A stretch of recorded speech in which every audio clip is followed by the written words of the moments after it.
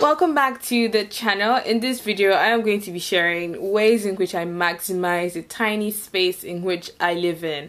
If you don't know, I live in a tiny studio apartment in central London and there's not a lot of space to work with, but because I make clothes and I have machines and I have shoes, I have an obsession with shoes. I have too many shoes, and I'm just going to share how I've been able to maximize the tiny space I have and things that I did. So if this is your first time seeing my gorgeous face, thank you for joining us in this video. If you haven't subscribed already, welcome, join the gang. The red button is down below so you will get notified every week whenever I have a new video up. How awesome is that? Okay, let me get straight into this video and share all the juicy details of how exactly I manage my tiny space.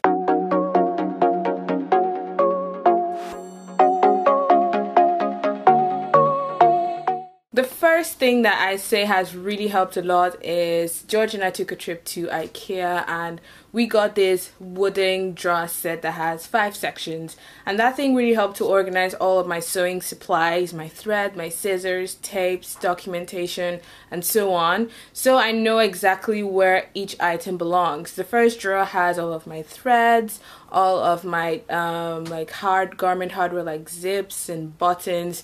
So I know whenever I need a thread, I know I'm going straight for that first drawer and I would find what I need there. The second one has all of my scissors, all of my bindings, ribbons, chalk, bobbins. Those extra bits from my machine, my sewing machine accessories are in my second drawer as well. So I just think it's so much easier when everything belongs to a certain place and you know once you go back there you find it where you kept it.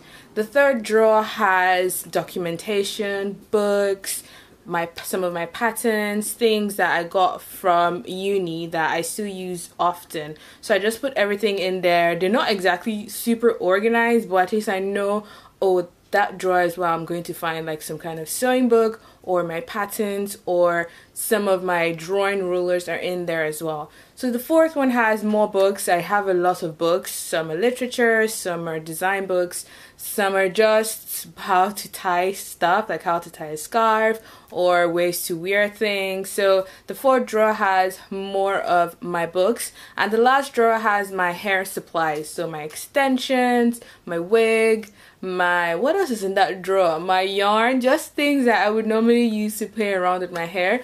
It's in the fifth and final compartment. And what I really love about this drawer is 3 out of the 5 sections are larger than the 2 on top, so I get more use for those 3 large ones which the drawer has.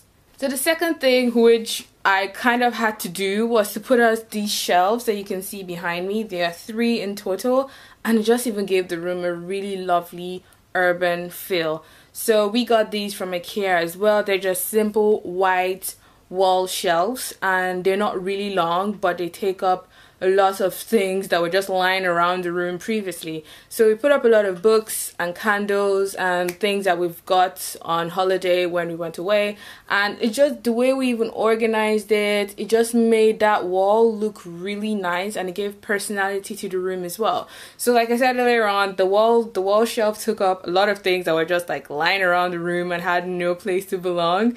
And yeah, I really love that. Something else I love about that wall shelf is the frame, which has this gorgeous woman with the most amazing afro ever. We got that at IKEA as well. We were supposed to get one that had like a deer, but I saw this one after a while and I was like, babe, that looks really cool, we should get that. And I just love looking at that picture, and that hair is like serious goals for me. The third thing I do is, was, you know the box that my sewing machine came in?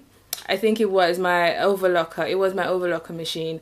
We changed it into sort of a storage for my fabric. I have a lot of fabrics, prints, and just think about any kind of fabric under the sun. I just love to hoard fabrics, even if I don't have use for them. I just like to collect fabrics, even if it's 1 meter or 6 meters. I have quite a wide range of fabrics and I haven't worked with a lot of them. So what we did was we divided the box into 3 and we organized the fabrics in bundles. So we just put them in like that, and I know when I need fabrics I just go back to that box and I pick out the one I need. So recently I even reorganized the box to lightweight fabrics, print fabrics, and sort of I call the last one miscellaneous fabrics because it's a mix of like English plain simple fabrics and some prints that spilled over from the second compartment of that box. So that box has really helped me organize like all of the materials I have, and I know once I need to work on the project, I just open the box, I look around what I have, I try to mix and match, I try to be economical with the fabrics as well so nothing is wasted. But it has been a great investment, and in the future I think I would rather get an actual box made in wood or buy a plastic box, which would prevent water from getting to the fabrics. Number 4 is a personal favorite. In as much as it's really simple, I love this item so much, and it's a pin cushion that looks like an apple. Yeah, that's what it looks like, and it was a gift from my fiance's mom. She's into DIYing as well, so we connected immediately on that level. She loves to make cute little stuff, and she has given me a lot of stuff that she has made. So she made this pin cushion, and believe me, before this pin cushion came into my life, there were pins everywhere on the floor. My poor fiance would come home and be like, babe, did you work again today? I'm like, yeah. It's like, oh yeah, okay, that's the reason for the pins lying around the floor. You know we can step on them, right? And we get so upset. So this came in really handy, and whenever we find a pin on the floor, we just put it back in here. Whenever I need to work with pins, I just grab this. And if you are into DIY, please get a pin cushion to prevent domestic accidents from happening, and that's a serious thing. Please get a pin cushion. So the final hack or thing that I've kind of had to do is the storage of my pattern paper. So I work with a long roll of white clear paper, which I use to draft my patterns. I actually stole this paper from school, but it doesn't matter now, it's mine. So I put this roll of paper in a garment bag to prevent dust, water, or any kind of dirt from getting on it. And believe me, this has been the best way to store pattern paper since I started handling fashion and garments and so on and so forth. So what I do is I put the roll in there and I tie it up with thread, and I just put it beside my cupboard of clothes, and it just stays there clean and intact. And I know when I go back for paper, it is in one piece without any blemishes, perfect the way I like my pattern paper to look. Those are my 5 tips or 5 ways in which you can maximize your space. If you have any more that I could use or any suggestions, please leave them down below. Until we get a bigger place, I'll just have to find a way to work with the space I have. Thank you guys so much for watching. I hope you learned a thing or two. Give this video a thumbs up if you enjoyed it, and have a beautiful morning, afternoon, and evening wherever you are. Bye!